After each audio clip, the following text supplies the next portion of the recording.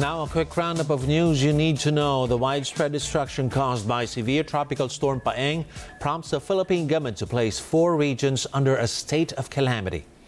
A new policy allowing the optional use of face masks in Philippine schools facing criticisms from medical experts. The mastermind in the killing of veteran broadcaster Percy Lapid could soon be revealed as authorities look to file a murder complaint this week. And rising tensions in the Korean Peninsula as the North and South exchanged missiles across their maritime border. Those are the headlines. Keep it here on ANC.